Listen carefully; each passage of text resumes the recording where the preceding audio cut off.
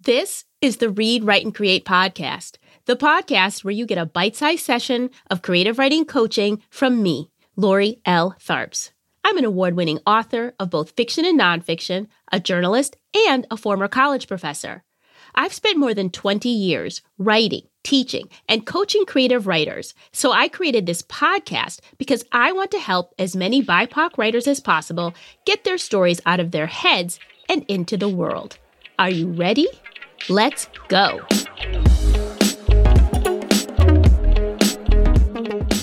On today's episode of the podcast, which is our last episode of the season, I want to leave you with a pep talk that will leave you truly lit. I want to get you fired up and inspired to write, but also give you a source of inspiration you can always go back to when you need that little pick-me-up. So I decided to share my own secret source of inspiration for my writing life. Wait for it. It's the NBA. Yes, the players of the National Basketball Association have been keeping me uplifted as a writer since 1999. What happened in 1999, you ask? I married my husband. And even though he was born in a small town in the south of Spain, he's been a rabid NBA fan since he was a kid. And while I used to think it was annoying that he could literally connect every single thing in the world to something about Michael Jordan, over time, he was able to show me how some of my greatest struggles as a writer had already been solved by some of the greatest players to ever hit the courts. Trust me, it took me a minute to see things that way, but my husband is both persistent and wise, and he was able to help me when I really needed it with my writing career. So, I decided to give you guys a pep talk where I explain 3 key concepts every writer can learn from NBA legends Kobe Bryant, Michael Jordan, and LeBron James. If you're skeptical, that's okay. I get it. I was too. But I promise, these are lessons that you don't want to miss. So stay tuned.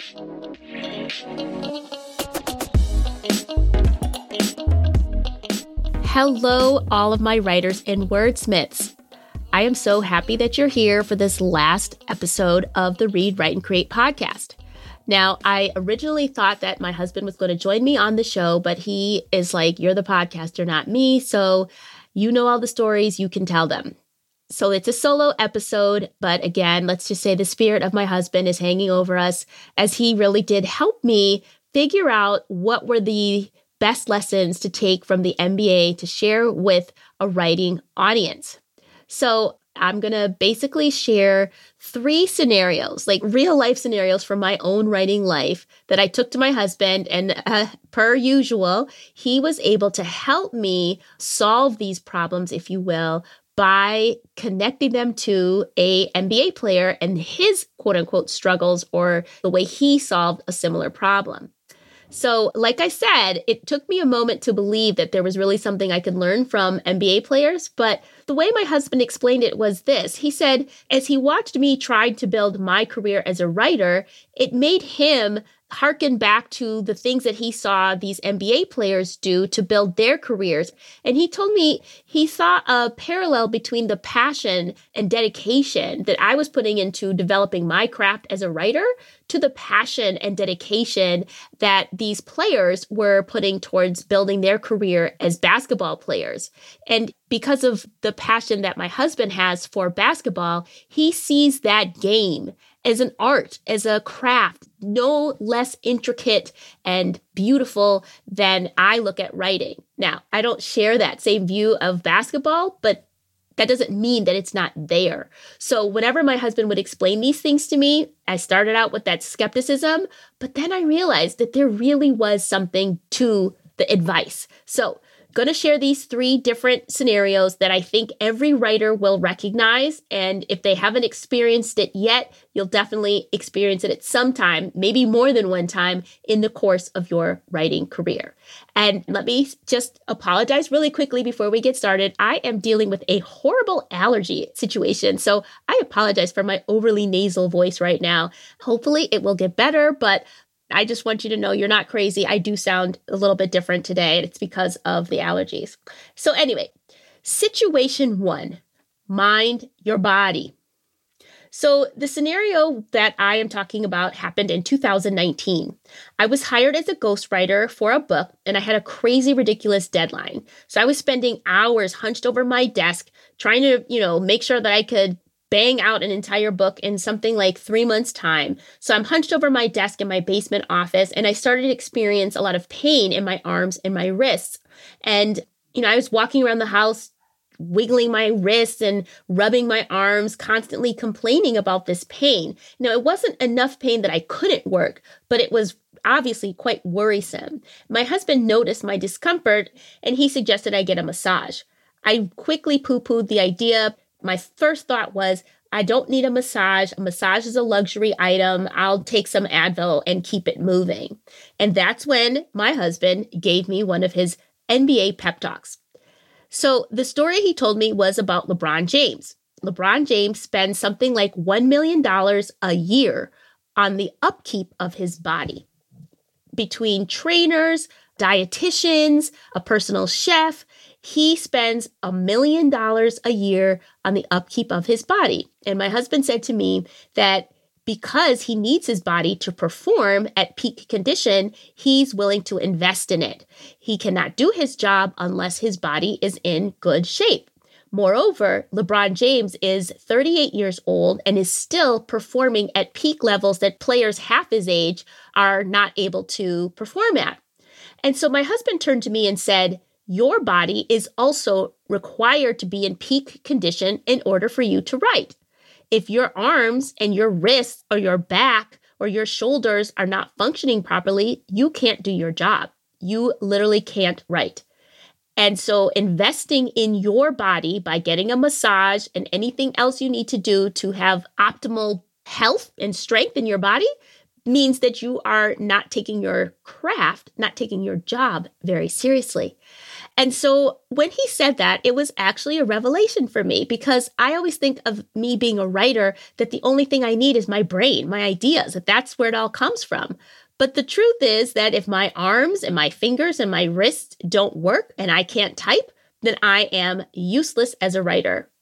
So just having that idea that investing in taking care of my body is a necessity as a writer because my body parts are necessary to write made me rethink my attitude about spending money on things like a massage. After that conversation and a couple more, didn't sink in all at once in one quick pep talk.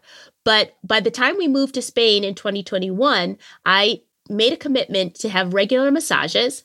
I also bought an ergonomic keyboard. I bought a kickstand for my computer so that I was not hunched over my desk anymore. And I also have started a regular yoga practice. So all of these things cost money, but I didn't think of them as expenditures. I thought of them as investments. LeBron James is playing basketball at 38, which is considered like unheard of in terms of age for a basketball player at his level. I also want to be writing well beyond my 50s. I want to be able to be writing until I don't want to write anymore, not until my body gives out on me. So investing in taking care of my body is a lesson well learned. Thank you, LeBron. Lesson number 2, choose curiosity over competition. So for this situation, what had happened, this was really earlier in my career. I was working on my first novel, Substitute Me, and I just felt like giving up because I would look at all of the writers who I was aspiring to write like and thinking, I will never be as good as them. Mind you, I wasn't comparing myself to Toni Morrison or anything like that, but just the writers who were on the bestseller list, on those tables as like editors' pick lists, when you would walk into the bookstores, I just couldn't see myself as getting to be as good as my favorite writers. And it just made me not want to try anymore. I lost the hope because the competition was so great. That's when my husband gave me this wonderful story about Kobe Bryant. May he rest in peace. So my husband told me how Kobe Bryant started his basketball career. He actually was raised in Italy as a child. And when he started to play basketball, his approach was to look at the players who were better than him, and rather than stay away from them, he would challenge himself to play against them so he could see what made them better.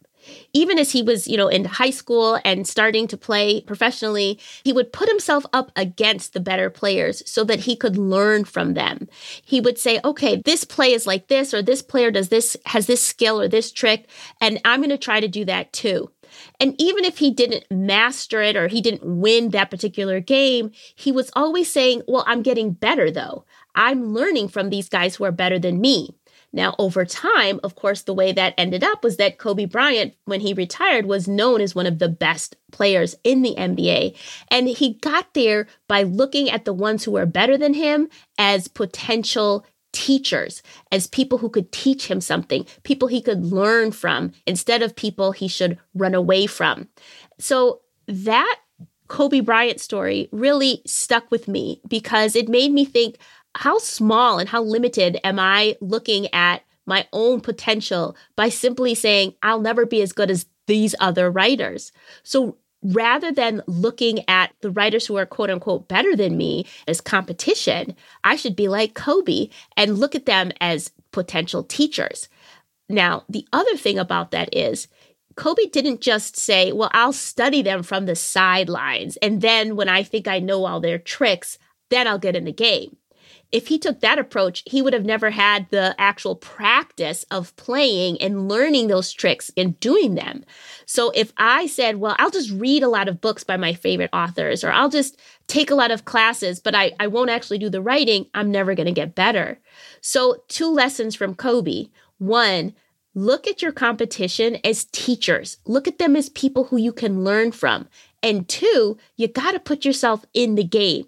I have to write and maybe write a few bad novels until I can learn enough from the greats that it can be incorporated into my work, and I too can be like Kobe and retire as one of the greats. So, lesson learned from Kobe: choose curiosity over competition. Now, the third lesson I want to share with you is use rejection to fuel your progress. So, this scenario happened after I finished my novel, Substitute Me, and it came out, and it got some very good reviews, both with professional reviewers as well as book bloggers. This was way before Bookstagram was even a thing, but, it was pretty well received. But then I got 2 particularly bad reviews. And not only were they criticizing the story, they were criticizing my writing, but somebody even said something to the effect that I should stick with journalism because clearly I'm not good enough to be a novelist. Ooh, that hurt.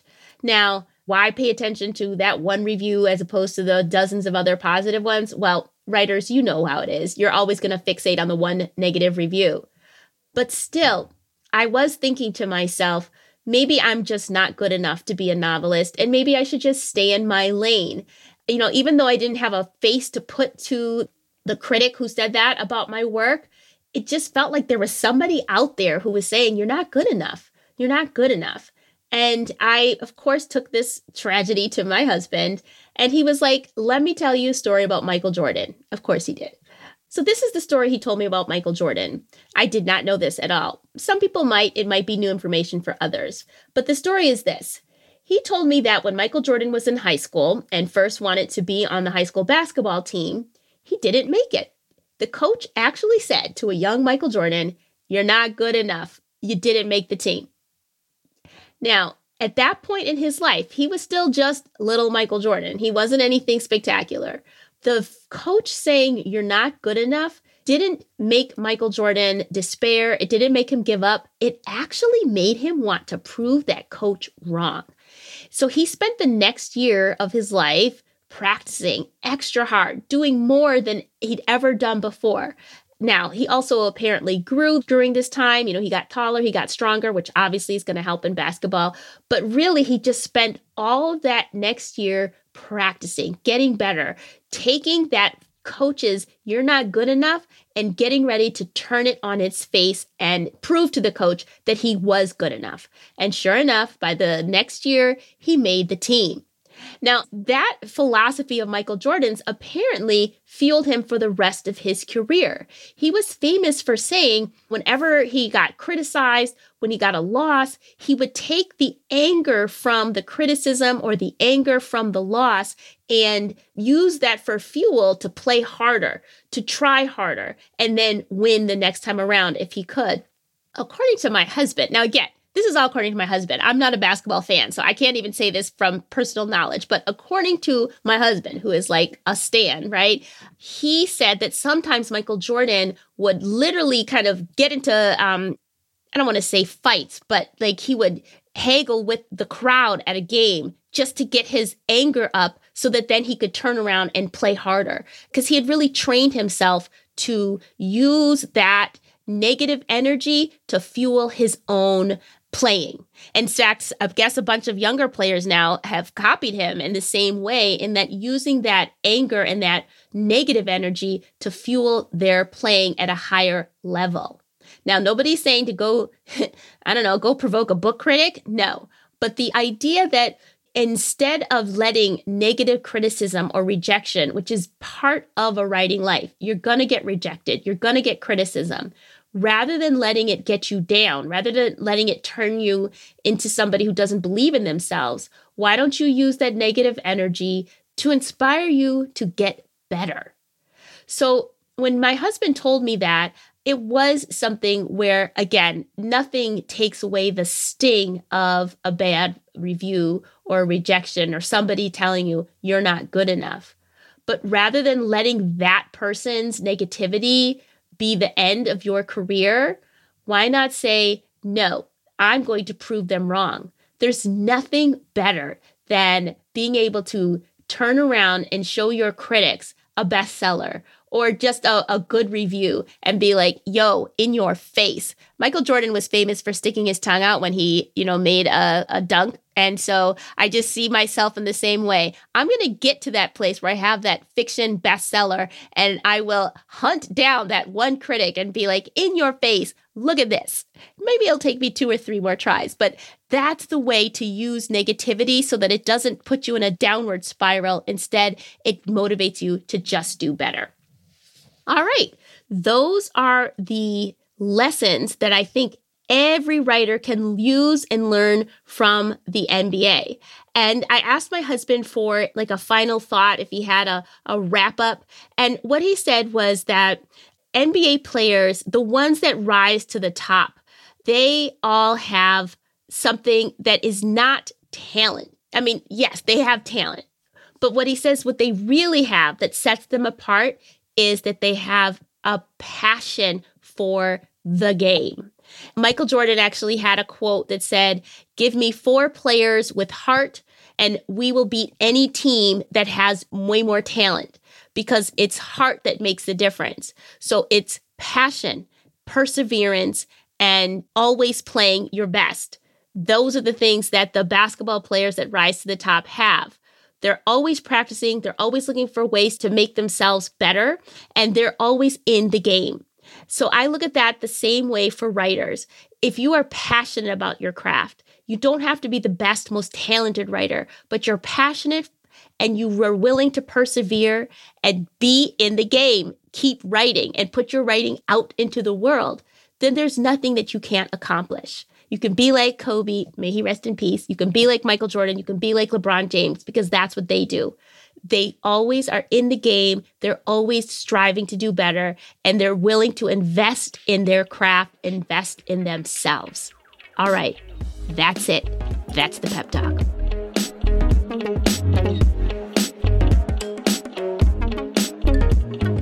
I hope this coaching session left you inspired and motivated to write. I hope you feel a deeper connection and commitment to your literary projects and practice, and maybe, just maybe, you want to go play a game of basketball. Here are the takeaways for you to remember from today's pep talk. 1, just like LeBron James, you need your body to be in peak shape to write. Therefore, take care of it. Get that massage, do some yoga, take some walks, get in shape, stretch, eat well. If your body isn't in optimal shape, your writing won't be either. Taking care of your body is an investment in your craft and your career, not a luxury. Number 2, think of the writers who are more accomplished than you as your teachers, not your competition. Number 3, be like Mike. Use your rejections and bad reviews as fodder for doing better. Use the anger to write more, practice more, read more, and then prove the critics wrong.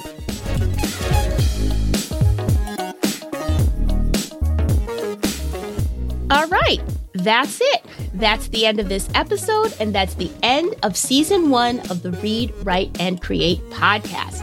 As I mentioned, I will be going on hiatus for the summer months, and we'll be back here in early September. Now, I am going to be working on that novel that I keep talking about. I hope to have it in my agent's hands by the first week of September. So in the meantime, I might re-release some episodes of past interviews that I've done with some really amazing authors. So be sure you are subscribed to the show so you won't miss those because, like I said, they're really powerful and impactful interviews with some really top BIPOC authors. Next, just because I'm resting from podcasting doesn't mean I will be resting from blogging. I will be continuing to update the Read, Write, and Create blog with resources, opportunities, and literary tourism ideas for the summer. You can find the blog at the Read, Write, and Create website. That's at readwriteandcreate.com. Now, speaking of summer and taking off, actually, this has nothing to do with summer because actually my retreat is in October, but still, it feels like a summer activity to me to have a writing retreat. But yes, the official Read, Write, and Create writing retreat is officially open for registration. Now, as of this recording, it is May 18th right now, and there are still a few spots left on the retreat. Now, this is the retreat that has been specifically curated and created for BIPOC women writers who have a significant writing project that they are working on, either in fiction or creative nonfiction. We'll be staying in a gorgeous country estate in Sevilla, Spain, and we'll be pulling inspiration from Spain's multicultural history, including their hidden Black history, to inspire our writing. So, of course, it shouldn't have to be said that there'll be delicious food, writing instruction, and beautiful, beloved community to embrace you at this writing retreat. If you're interested in coming, and I would love to have you, please check the link in the show notes so you can register and sign up for the retreat. But don't delay because the spaces are going pretty quickly and there are not that many spaces. Only 9 writers can come to this retreat. So it's going to be an intimate group of writers working, writing, living, laughing together. All right, I think that's all I wanted to update you with as far as when I'll be back and what I'll be doing this summer. You can still stay in touch with me on the socials. Remember, I always like to show off my literary lifestyle on Instagram. I'm at Lori L. Tharps on Instagram. And I'm also always sharing writing opportunities on Twitter. And on Twitter, I'm at Read, Write, Create. That's Read, Write, and then CRE, the number 8. I will obviously leave the links in the show notes. Now, before I let you go for real, because this is the last episode of the season, I'm asking you to please consider leaving a rating and a review of the show on Apple Podcasts or wherever you like to listen to podcasts. Those ratings and reviews really help the podcast apps know that this is a dope podcast, and it helps people who are looking for podcasts find us. It only takes you a few seconds, really, just to pop your little finger on a star, hopefully a 4-star or a 5-star, and less than a minute to write a quick review. I appreciate you for doing that. Now, I also wanted to just give you a final appreciation and to let you know how much it means to me that you guys are listening to this show. This is a passion project for me, and to see that people are responding, the few notes that I've received, the shout outs on social media, I hear you, I love you, and I thank you so much because it fuels my fire to keep going and to bring you guys even more inspirational pep talks and writing resources for our next season. Until then, you guys know the Read, Write, and Create podcast is produced by me, Lori L. Tharps. Our editor is Brad Linder. Our theme music is by Wataboy. So, I won't be back in 2 weeks. I'll be back in 2 months. And until then, keep writing. And you should be writing a lot because 2 months is a really long time. See you later. Let's go out with the music.